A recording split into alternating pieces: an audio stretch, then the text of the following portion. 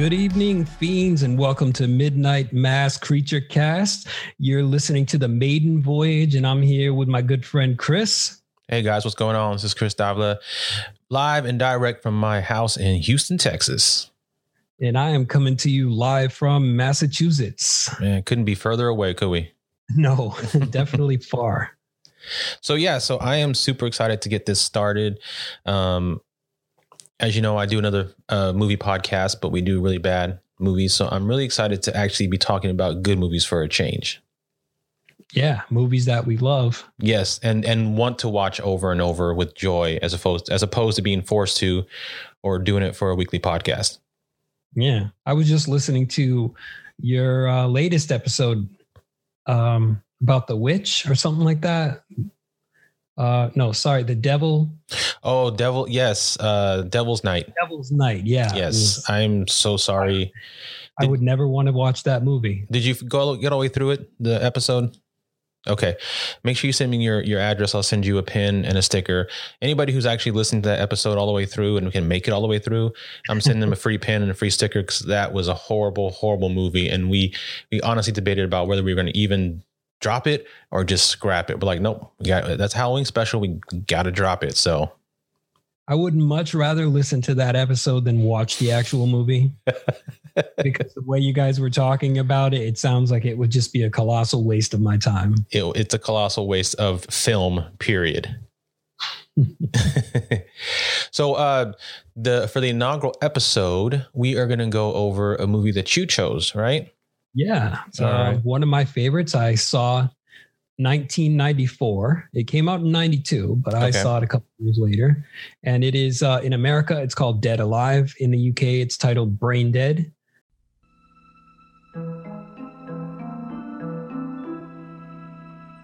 On this picturesque block, in this manicured home, something evil, something terrifying, something horrifying is haunting Lionel. His mother. I thought I told you to spray this house. The place is infested with vermin. Although she was a little strict. Look at this dust.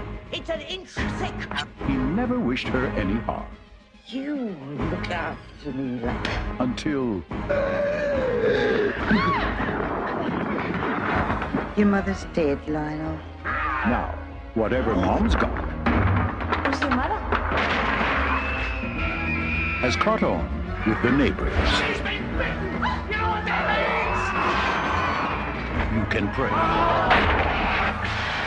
I kick ass for the Lord.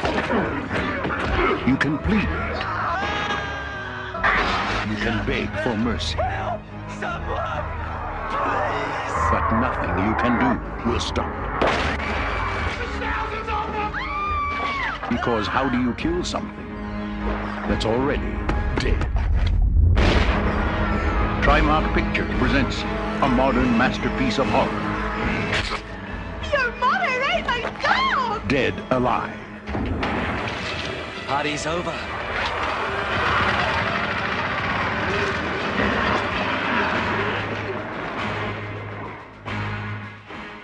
I think it's Peter Jackson's second film. I think so. Yeah. I think you're right on that. Yeah. So the synopsis is basically a young man's mother is bitten by a Sumatran rat monkey. She gets sick and dies, at which time she comes back to life, killing and eating dogs, nurses, friends, and neighbors. And there's a whole lot more to it than just that, though. Oh, yeah. Yeah, this movie is all over the place, let me tell you. And I can't help but feel that when Peter Jackson was making this movie, that he was somehow influenced by Sam Raimi and Evil Dead. Oh, it's all over this movie. That I just kept thinking about that over and over. And I kept having to remind myself this movie was made in 92 because it has a very 70s feel like Evil Dead. Yeah. I mean, the time period in the movie is 1950 to 50 something, but it feels right out of Raimi's Evil Dead original time period. Yeah. And that whole, the Three Stooges kind of comedy type stuff. And it was just, everything was so over the top. And I believe that's one of the things that made me fall in love with it when I first saw it, because I was like, hey, this is like Evil Dead, and, you know, kind of like Army of Darkness after that. It just, it has that same kind of vibe to it. Yeah, it was so exaggerated. Every single thing in this movie is extremely exaggerated. For the most part, it's fine, but it does, to me anyway, it does get to the point where it's a little bit over exaggerated to the point where it breaks my sort of you know, because when you watch a movie, you want to be totally just invested in it, and you don't want to break the reality. And sometimes the extreme over the top breaks it for me. And instead of just sitting there watching it, I have to look away and go, oh my gosh, you got to be kidding me. They put that in there. But at the end of the day, it just somehow works. Yeah, it did. I think one of the reasons why it worked so well is because it's not the kind of movie that takes itself too seriously. Yeah. It's not presenting anything to you other than, hey, this is utterly ridiculous. Just don't think about anything and enjoy it. And so that is probably one of the reasons why I enjoyed it, because I didn't dissect everything and be like, oh, well, that can't happen. Mm-hmm. Yeah, the title, at least overseas, is accurate. Brain dead. You have to turn your brain off when you watch this movie, because it's one of those that you cannot at all overthink any little part of it, because none of it is logical or makes sense. I mean, there's one of my favorite parts is in the graveyard with this priest that's suddenly a kung fu master. I absolutely love it. He's got probably my favorite line in the entire movie. And it doesn't go with, you know, what happened before it or what happens after it. It's almost like this movie is like a weird sort of anthology, but an anthology that just keeps going within one universe, as opposed to having separate stories around a wraparound story. This is just all at the same time. Yeah. It is so crazy how many different, like, very short story spin-offs that don't really go anywhere, but they still come back around to the main story. It's so crazy. Yeah. It's like the way you said, the anthology. It's almost the entire movie is a bunch of miniature episodes going on all at the same time. And we are learning about these characters, and these characters are just so off the wall and so over the top. Like the priest, you said, you know, it's just, and that line there's probably 3 lines in the movie that have become my favorite. Okay. And one of them is when the priest is in the graveyard. And what are your 3 favorite lines? All right. The first one would be, your mother ate my dog, but not all of it. Yeah. And I'm just dying after I'm like, okay. And then the priest, the second one would be the priest. He's like, I kick ass for the Lord. That's my favorite line. That's just the greatest line. I think you should be walking around in your daily life and at least once a day say that to somebody, and your day will be that much better. Yeah. And then I don't know, it's kind of a tie with the other one where the mother, this is after she'd been bitten by the rat monkey, whatever the hell it is, and the visitors are over, and the wife wants to leave, but the guy is like, what, no pudding? Oh man. And I happened to be eating during that time, and there was just pus everywhere, just dripping into the bowls. Nice. Like, why do I always end up eating during these parts of movies? We never learn. No, never do. What was the tie with the other one? I'm trying to look that one up because I got it in my notes here. Okay. Okay. Your mother ate my dog. Yep. That's the one. The other one that comes to mind for me is you're pissing on that's my mom you're pissing on. Oh yeah, that was a good one. Yeah. And then he comes up and grabs him. Yeah, that's just before the priest jumps in. But yeah, so how old were you when you saw this movie? Oh, let's see. 1994. I had just gotten out of high school, so I was 19. 19. Okay. 94. I was 14 in 94, but I actually did not see this movie until I believe 2005 when I was 25. Okay. Because that was around the time that, Peter Jackson was still really big with Lord of the Rings. And so as happens when a director gets really big with something, they start, mass producing his other films to a wider audience. And I was able to come across this one as Dead Alive, of course. And from what limited internet I had at the time, what I read and what I saw, everything kind of said it was very much influenced by Evil Dead, which I was a huge fan of at that time. And so I was like, okay, well, I have to watch this movie. And at the time I watched it, and I was not a fan because I just felt like it was a sloppy wannabe foreign version of Evil Dead. And I took offense to that. And so I hadn't actually seen it since 2005 until this recently when I rewatched it for this podcast. And while I don't have the amount of hate or dislike I had for it before, it's definitely influenced by Evil Dead. And I definitely see the humor and the genius in it now that I didn't see before.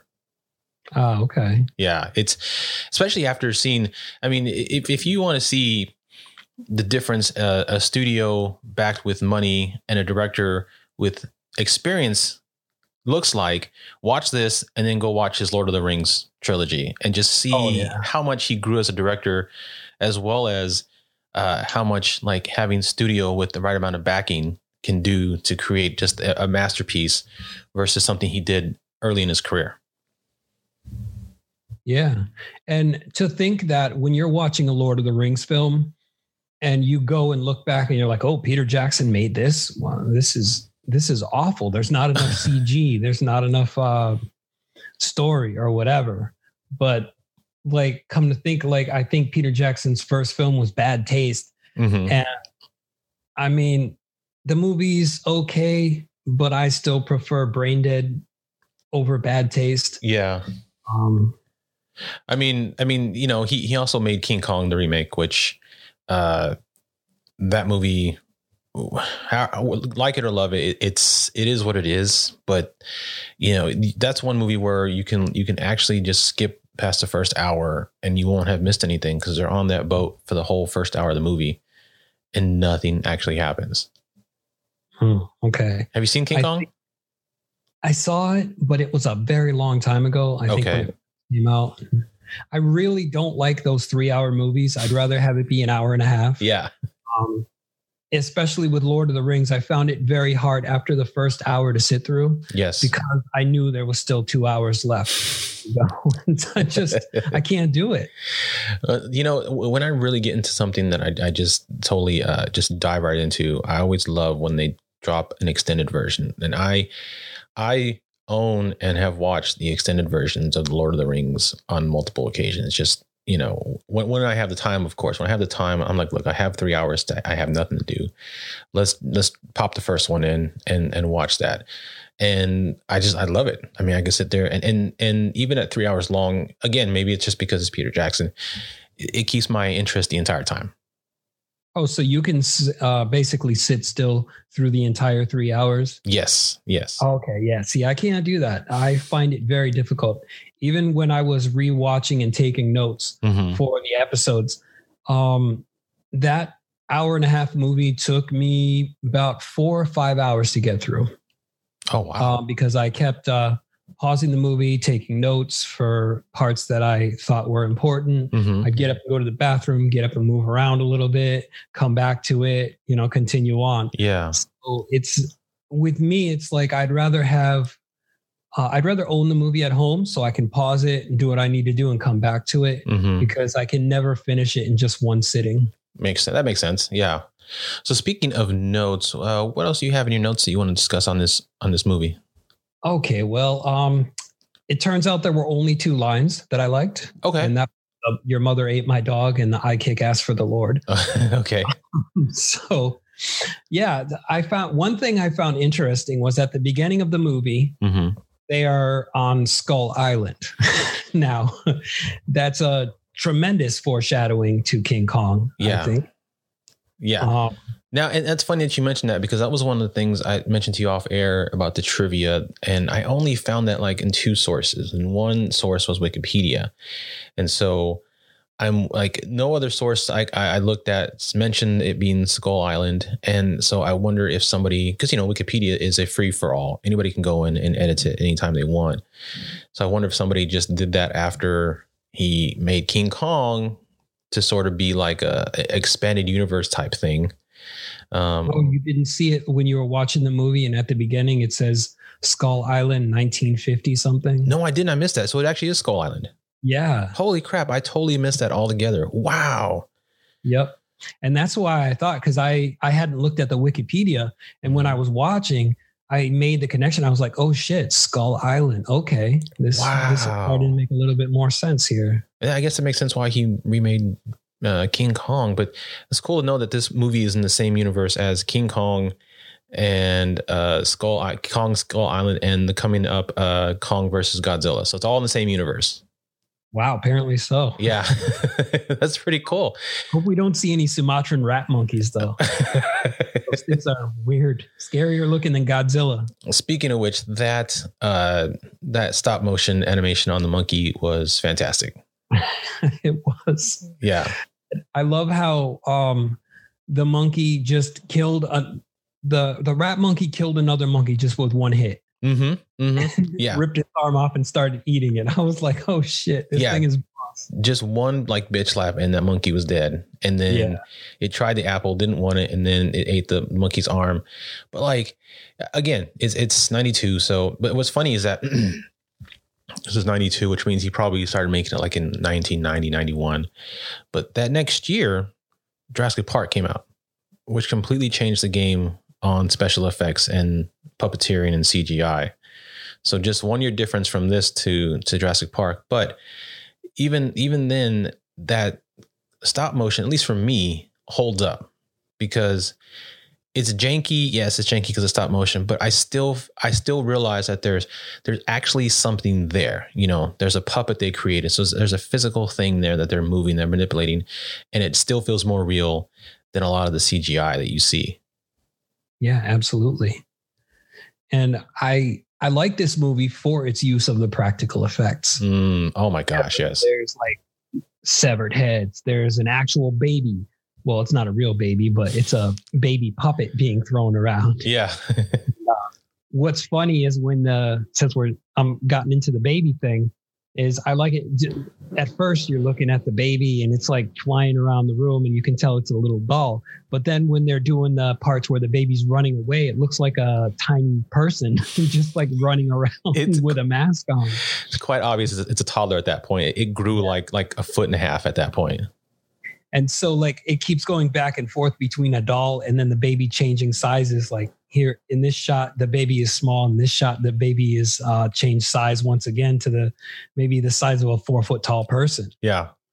And I think that's one thing I love about it is that, I mean, again, the movie doesn't take it so seriously. So they obviously didn't have any concern whatsoever with continuity. They're like, just throw it in there. It's going to work. Yeah. Yeah. And with the baby, like you said, when it's a doll, it looks like a baby. When it's running around, it's obviously a toddler in an outfit running around. Mm-hmm. Yeah. But somehow, even though, again, that's one of the things I was talking about where it's like, it's so exaggerated. You're like, give me a break that they put that in there. But then it just, with everything else going on in the movie, it just works. Yeah. It doesn't take you completely out of the movie when that happens, because again, going back to earlier comment, that this particular segment is going to end in about 2 minutes and we're going to have a whole new segment of craziness to even deal with. So let's not get too invested in that because something else is about to come along. That's right. And like, speaking of continuity, another thing that had me, when it has me, it only has me for a moment. And then I'm just like immediately on to the next story. But when Paquita is in the shop, and the grandmother's there. Mm-hmm, mm-hmm. And I'm thinking really quick. I'm like, all right, this is a Latina and the grandmother is Eastern European or something. She reminds me of a gypsy. Yeah. And the father is like, he's like Eastern European too. Mm-hmm. I'm like, how the hell does that make sense that the grandmother comes from Romania or somewhere and Paquita is like from Spain? And then immediately I was just like, oh, whatever. Yeah. And, the story goes on. You realize you were way overthinking it at that point, and you just I was like, it's not supposed to make that much sense. No, it just is what it is. Yeah, I mean, this is a movie that has a zombie's intestines and innards that are sentient and come to life, and so much so that at one point it stops and looks at itself in the mirror to admire itself. So you're definitely overthinking it at that point. Yeah, I had to rewind that part a couple of times because I was wondering what the intestines were doing. Yeah, they were admiring. I was like, that it's admiring itself, but it makes sense because it came from this greaser guy who obviously spent a lot of time in the mirror with his hair, so his intestines would do the same thing. Yeah. Yeah. I mean, again, this all sounds fantastic if you haven't seen the movie, but it all just somehow just kind of fits in together. It's just mishmash of just stuff that just works at a brilliant level where it still doesn't take itself seriously though. Right. Like we said, it's like you're watching many different episodes all compressed together into one film. Mm-hmm, mm-hmm. And I love the party. I love when it gets into that. And the zombies are all coked up on whatever the hell it was that he gave them and thought it was poison. Yeah. Just wreaking havoc. And there's fists being put through skulls and everything. Oh my God. That's speaking of the party, that scene where the zombie woman gets shoved into the light bulb and her whole face lights up. I absolutely love that scene because it cuts away to different parts of what's going on. But whenever it cuts back to that scene, she's still there on the wall with her whole face lit up by a light bulb. It's just, It's freaking wonderful. And she stays there for quite a while too. Yeah. While there's things going on in other places. And eventually her head catches on fire. Yeah. Mm-hmm. So, yeah, for the sake of continuity, they left that in. they at least got that right. The priest and the nurse are the ones who created the baby. Oh, yeah. Just getting it on. Yeah. All of a sudden, being dead makes the priest horny. Yeah. And much like I always talk about when I watch like movies about vampires, whatever, I'm like, how in the hell do they copulate? Because they're dead. Their blood is dead. Mm-hmm. How is that even possible? Again, overthinking it, obviously. Yeah. Yeah, but it is hilarious that the priest ends up banging the nurse whose head almost came all the way, which is hilarious because like the number of times that they pull her head back and then forward is just every time it makes me laugh so hard. Yeah, you would think that tiny little piece of skin wouldn't be hanging on all that tight, and eventually her head just roll off onto the floor. Right. And it didn't the entire movie. It didn't. Even when she was souped up on that stuff, her head was still attached. Yeah. The only thing that bothered me about that was I can't stand that gurgling sound. Oh yeah. It was driving me crazy. And that is one thing. And that's one thing about the movie is it's very active with its sound effects. Like it's almost like ASMR level. Cause like there's one scene where when Pepita comes over to the house and the mom looks out and sees them both talking, right? She drops these two flowers she has in her hand and she steps on them, but they're flowers. But the noise that comes through from stepping on them is so loud, it sounds like it's glass or something. And I'm like, they pumped up the sound effects in this movie to like the nth degree. And I also want to mention that while I enjoy the acting from everybody because it is over the top, the ADR in this movie is absolutely terrible. Everybody sounds like they're in the exact same room all the time, talking at the same level, even when they're outside, inside. I don't know if they just didn't have a good sound booth or a good ADR engineer, but their sounds and their speech are consistent throughout the entire movie. And I'm like, oh, that's bad. But again, it didn't take me out of it. I still enjoyed it for what it was. Yeah. And you're right. Because when you hear the sound effects, it makes it that much more gruesome because when you can hear the pus oozing out into the bowl. Yeah. Or when you can hear the monkey's head being squished by the mother as she's putting her heel into it. Yes. It's just, it's really loud. Oh yeah. It's over the top loud, like everything else in this movie, over the top. Yeah.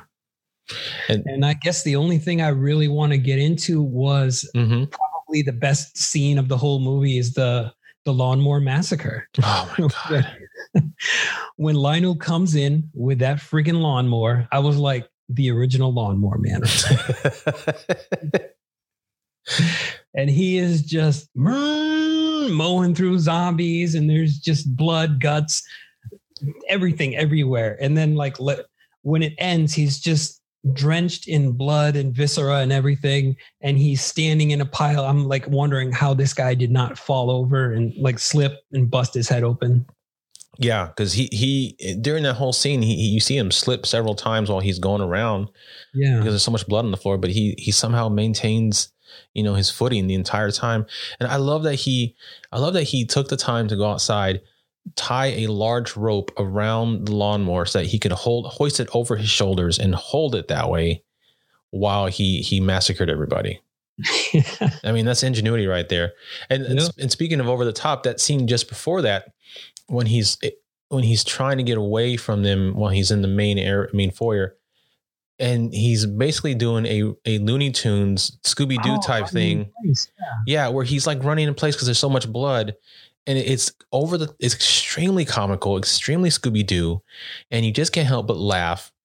But it's like it's supposed to be a scene where you're scared for him because he's about to be overwhelmed by zombies, but then they completely undercut that with a extremely long sequence of him Scooby-Dooing it on the blood. Exactly. So you're not really scared for him because it's not a threat. You know he's going to get away. Right. And so, yeah, it's like just like Evil Dead, where you think Ash is in trouble, but then something goofy happens and he gets out of it because he's the main character. Right. Of course. So this actually feels like, because, you know, the first Evil Dead, Ash wasn't the Ash that we know from Army of Darkness or like Ash vs. Evil Dead. He's not that smart ass, you know, a-hole that we all love. You know, he's much more subdued character. And then it's not till Evil Dead 2 that he starts to become that, with the whole chopping off of his hand, and, you know, and then Evil Dead 3 furthers that, or Army of Darkness furthers that. This feels like he made all three of those movies into one. Because the main character Lionel starts off very subdued, very normal. He's a little geeky, you know, but then big time dork. Yeah, as it goes along, he slowly becomes Ash from Evil Dead 2, and then by the end with the lawnmower, that's full on Ash from Army of Darkness, you know. So what it took Sam Raimi 3 movies to do, Pete Jackson was able to do in 1 hour and a half movie. Yeah. And I do want to talk real quick about the ending, because when we get to that ending, get into that too, with the mom coming up as this, first of all, I want to say I love the effect of the uncle with his spine wrenched out of his body. Oh, dude, there was 2 things I thought of about that. The first one was Mortal Kombat Fatality. Yeah. The second one was, remember Return of the Living Dead Part 2 or whatever, when the girl was jabbing all those things into her face. Yeah. The guy had his head ripped from his body, but he was still moving around with his spine attached, and his head was just like moving like that. And I was like, that reminds me of Return of the Living Dead, but that came out afterward, I think. Yeah, I think it did, because this was 92. I think they came out like maybe mid 90s, I think. Yeah. You know, it really, I mean, and not that the first thing I thought of when I saw it, I was like, wow, that looks like something from out of John Carpenter's The Thing. Oh shit. Yes. That too. It looks like a straight effect straight from there. I was like, that's a great effect. You know, I mean, it was great to see that the uncle get his comeuppance as well, because he was a terrible character, but I was like, wow, that's really cool. Like that scene in any other movie, any other horror movie would have been absolutely terrifying. But in this movie, it was absolutely hilarious. It was just funny. But then when the mother comes up and she's this giant 10-foot thing with like these like giant breasts that they decided to put nipples on for some reason. and then she comes up and she's like this, it really felt like at that point, I'm like, okay, this movie is also a lot like a video game, because you got to go through all these minions and then you get to the end boss, and the mom is the end boss. She comes up like an end boss. Yeah. It's almost like Demon Souls or Dark Souls, where she comes up and she's this giant monster you got to fight at the end of the level. And then they go on the roof and there's a whole fight on the roof and then she swallows him. I'm like, this is like a video game. Yeah. Yeah. It is.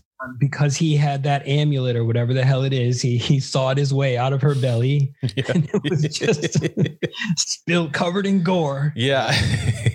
The amount of gore in that scene with the lawnmower is just, I mean, because you watch it and you can see stagehands off camera just throwing just cups of blood on him. You see the way it flies. It's obviously came from like a cup and not like a body because it's very narrow and streamlined the way the blood comes at him.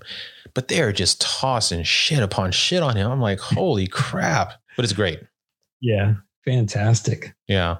All right, cool. So then let me ask this. For anybody who hasn't seen this movie, would you recommend it? Oh, I definitely would. Definitely would. Okay. I would say if you're into monster movies, not so much horror because it's not really a horror film to me. Mm-hmm. It's more of like a monster movie, a very campy one. Mm-hmm. And if you're looking for some mindless fun, then definitely check it out. Gotcha. Yeah, I would say definitely check it out. I recommended it as well. I would say, as I mentioned earlier, turn your brain off. There's no need to follow plot or anything on this because it changes so fast and everything comes at you so fast that you don't need to really keep up with it.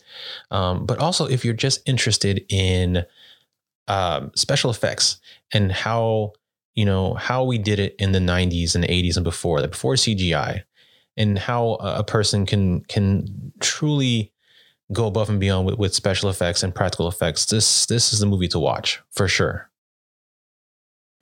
So I guess I'm going to start off with the first one.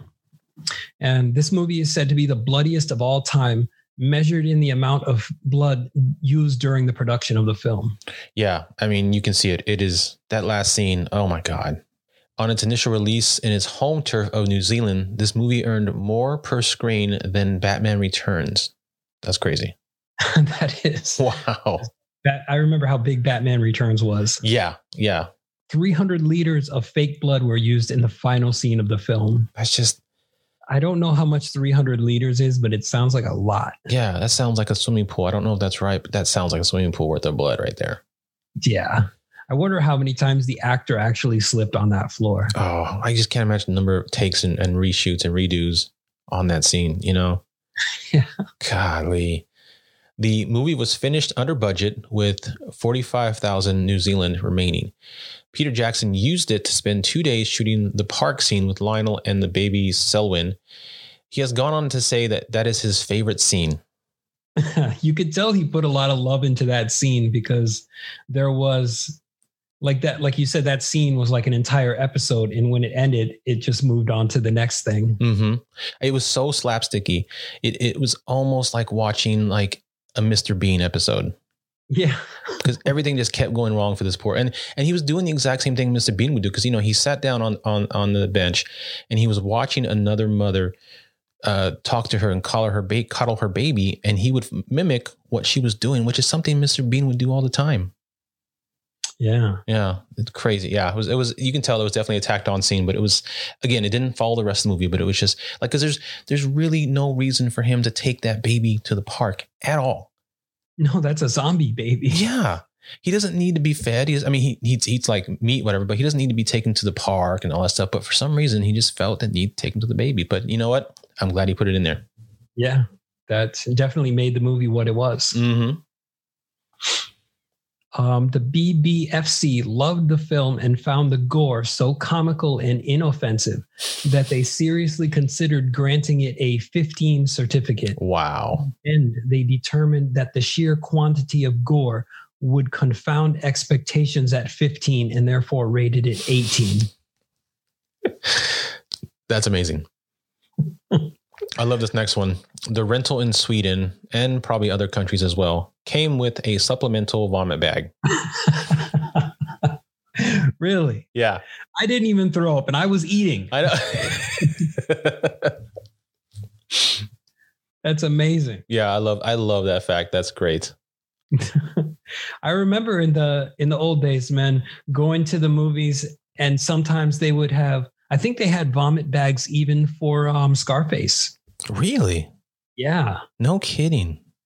I mean, I shouldn't have been in the movie theater at that age when Scarface came out, but I remember having to close my eyes a whole lot because there was a lot of stuff that I didn't want to see. Yeah.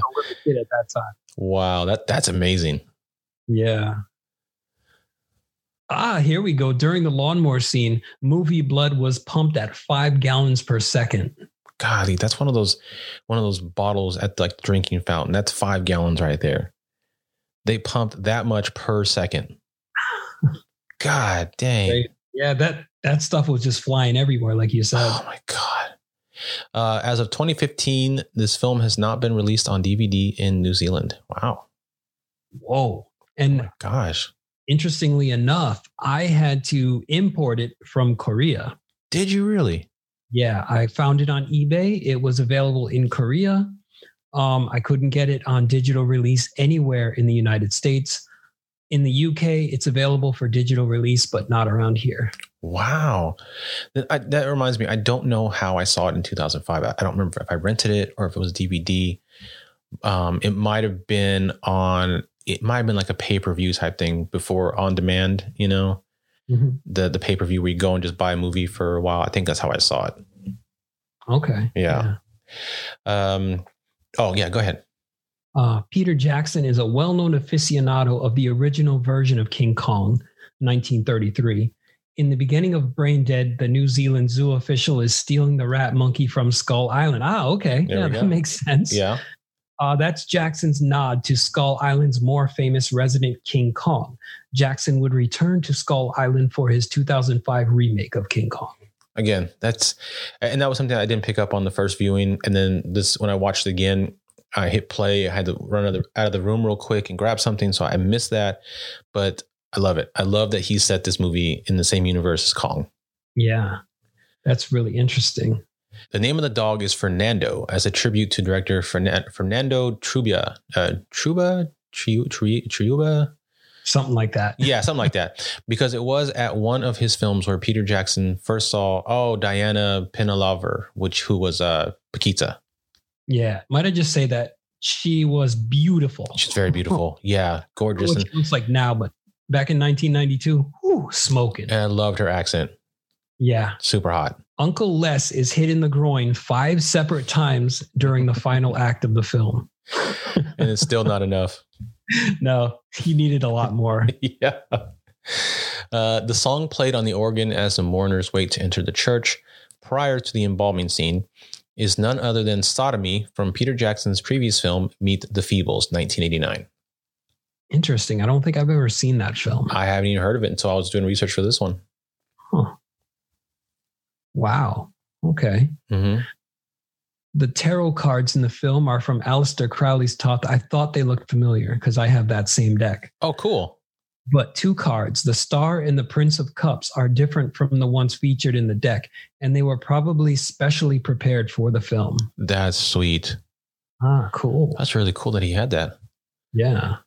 Lionel's symbol in the tarot card deck is a black armored knight. When he first meets Paquita, he tries to buy some Black Knight licorice. Did not realize that. Very cool. So it was called Black Knight licorice, or is that the name of it in New Zealand? I wonder if I think that was the name of the brand, I think. Oh, okay. Yeah, I think Black Knight was the brand name. I'll have to go back and watch it again, but I think that's what it was. Diana Penalver's character is named after the grandmother of the actress Paquita Maria Sanchez. Very cool. Huh. Famed gorehound Eli Roth once said Brain Dead was one of, if not the only film that actually quenched his bloodlust. I'm surprised at that because Eli Roth is just like gore porn. Yeah, that's all it is. That's exactly the right term, gore porn. The Hungarian title means cool. In Hungary, this word is made up by adding 2 words, dead and good, together. It's just so random. Here's an interesting one. This movie was only shot in 11 weeks. That is a short turnaround time for a film. Very short. 11 damn weeks. Another connection to King Kong, actor Forrest J. Ackerman, the guy who takes the picture of Lionel's mother crushing the rat monkey's head, is an uncredited fleeing extra in the crowd in the 1976 version of King Kong. He loves King Kong. That is cool. Yeah. Peter Jackson's character, the Undertaker's assistant, is very similar to his character Derek from Bad Taste in 87. He has the same haircut and glasses, does the same strange smile, and his character acts in a very similar way. Huh. Yeah, I only saw the first half of Bad Taste, so I guess he misses his character in that one. Yeah, I might have. Or I didn't know that was Peter Jackson at all. And see, the same thing happened to me for Lord of the Rings. I didn't realize he was in the films until much later. And then when you see it, it's like, oh, it's obvious. He's like right there in the middle of the screen. Oh, wow. Okay. See, I didn't even know that. Yeah, he's in all three of the films. Now, the first one, it's hard to see, but in the first one, when they get to the prancing pony and they enter and there's a bunch of bums around there, he's one of the bums and he's like off to the right or whatever. But in the third one, for sure, he's one of the pirates on the boat that they overtake. Okay. I'm going to have to rewatch those and look out for them. Yeah. Yeah. It's always cool to see that. In The Adventures of Tintin, The Secret of the Unicorn, when Tintin meets Captain Haddock, Haddock calls Snowy the giant rat of Sumatra, a nod to this brain dead, aka Dead Alive. Jackson produced The Adventures of Tintin. I haven't seen that film, but that's really cool that he put that in there. Yeah, I had no idea about that. And no kids watching that film are going to get that reference at all. Probably not. No. The U.S. trailer was narrated by Percy Rodriguez. I don't know who that is. No. But I'm going to have to look that up. Yeah, congratulations. Yeah. The film was originally supposed to be shot with a $4.5 million budget instead of the $3 million budget. Wow. I can't believe it had $1 million budget, over $1 million budget. That's crazy. Yeah, I would have thought maybe like 50,000 or something. Yeah. I was thinking maybe six figures, but there's no way I thought it had over $1 million. Wow. I'm sure it was $1 million just in blood alone, but man, that is a lot of money for that film. It is. David Arnell is credited as Misk Crew. He was, in fact, executive producer for Avalon NFU NZ Studios, who provided substantial funding for Braindead through numerous studio facilities, enabling the film to be made. Peter Jackson paid homage to this film in his version of King Kong. During a scene in the boat, you can see a crate with the words Sumatran rat monkey clearly shown on the side. I love it. Oh my God. Okay. It just comes full circle. Now I just have to watch King Kong again just to see that. I do. I got to see that too. Yeah. And I'm going to have to find Adventures of Tintin so I can at least see the reference. So I love when directors do that, when they just sneak in references to another movies just throughout their career. It's great. Yeah. The original version begins with a perfect print of a 1950s national anthem showing the footage of Her Majesty's the Queen against the New Zealand flag. Ingeniously, this gives no indication of what's to follow. As a further mark of respect towards Her Majesty, during the final gore fest, Lionel turns her portrait to the wall to stop it from being splattered with blood. I wondered why he did that. I thought that was his mom's portrait. I did too. Yeah. Wow. Look at that. Learning something new every day. Yeah, knowing is half the battle. Nice. Yeah. That is very, very, very interesting. Wow. Cool. Yeah, that is cool. Yeah. Okay, that's our show for the week. We hope you enjoyed it. If you did, you can write to us at mmcc. Oh, okay. You can write to us at mmccpod@gmail.com if you have any movie suggestions you would like us to check out and discuss. We encourage listener interaction, and so we would love to hear from you. Absolutely. Yeah, definitely. So yeah, and then they can go check out our Facebook page. Just go do a search for Midnight Mass Creature Cast, and you'll see our page and with our pretty faces, and go like it. And again, you can also suggest movies there as well, and interact with us on there. And we love to hear from you guys. Absolutely. All right, bud. Well, I had a lot of fun with this movie and watching it and talking about it. I learned so much through the trivia as well. So I'm looking forward to next week's episode for sure. Oh, absolutely. I can't wait. Yeah. All right, guys. We will see y'all next week.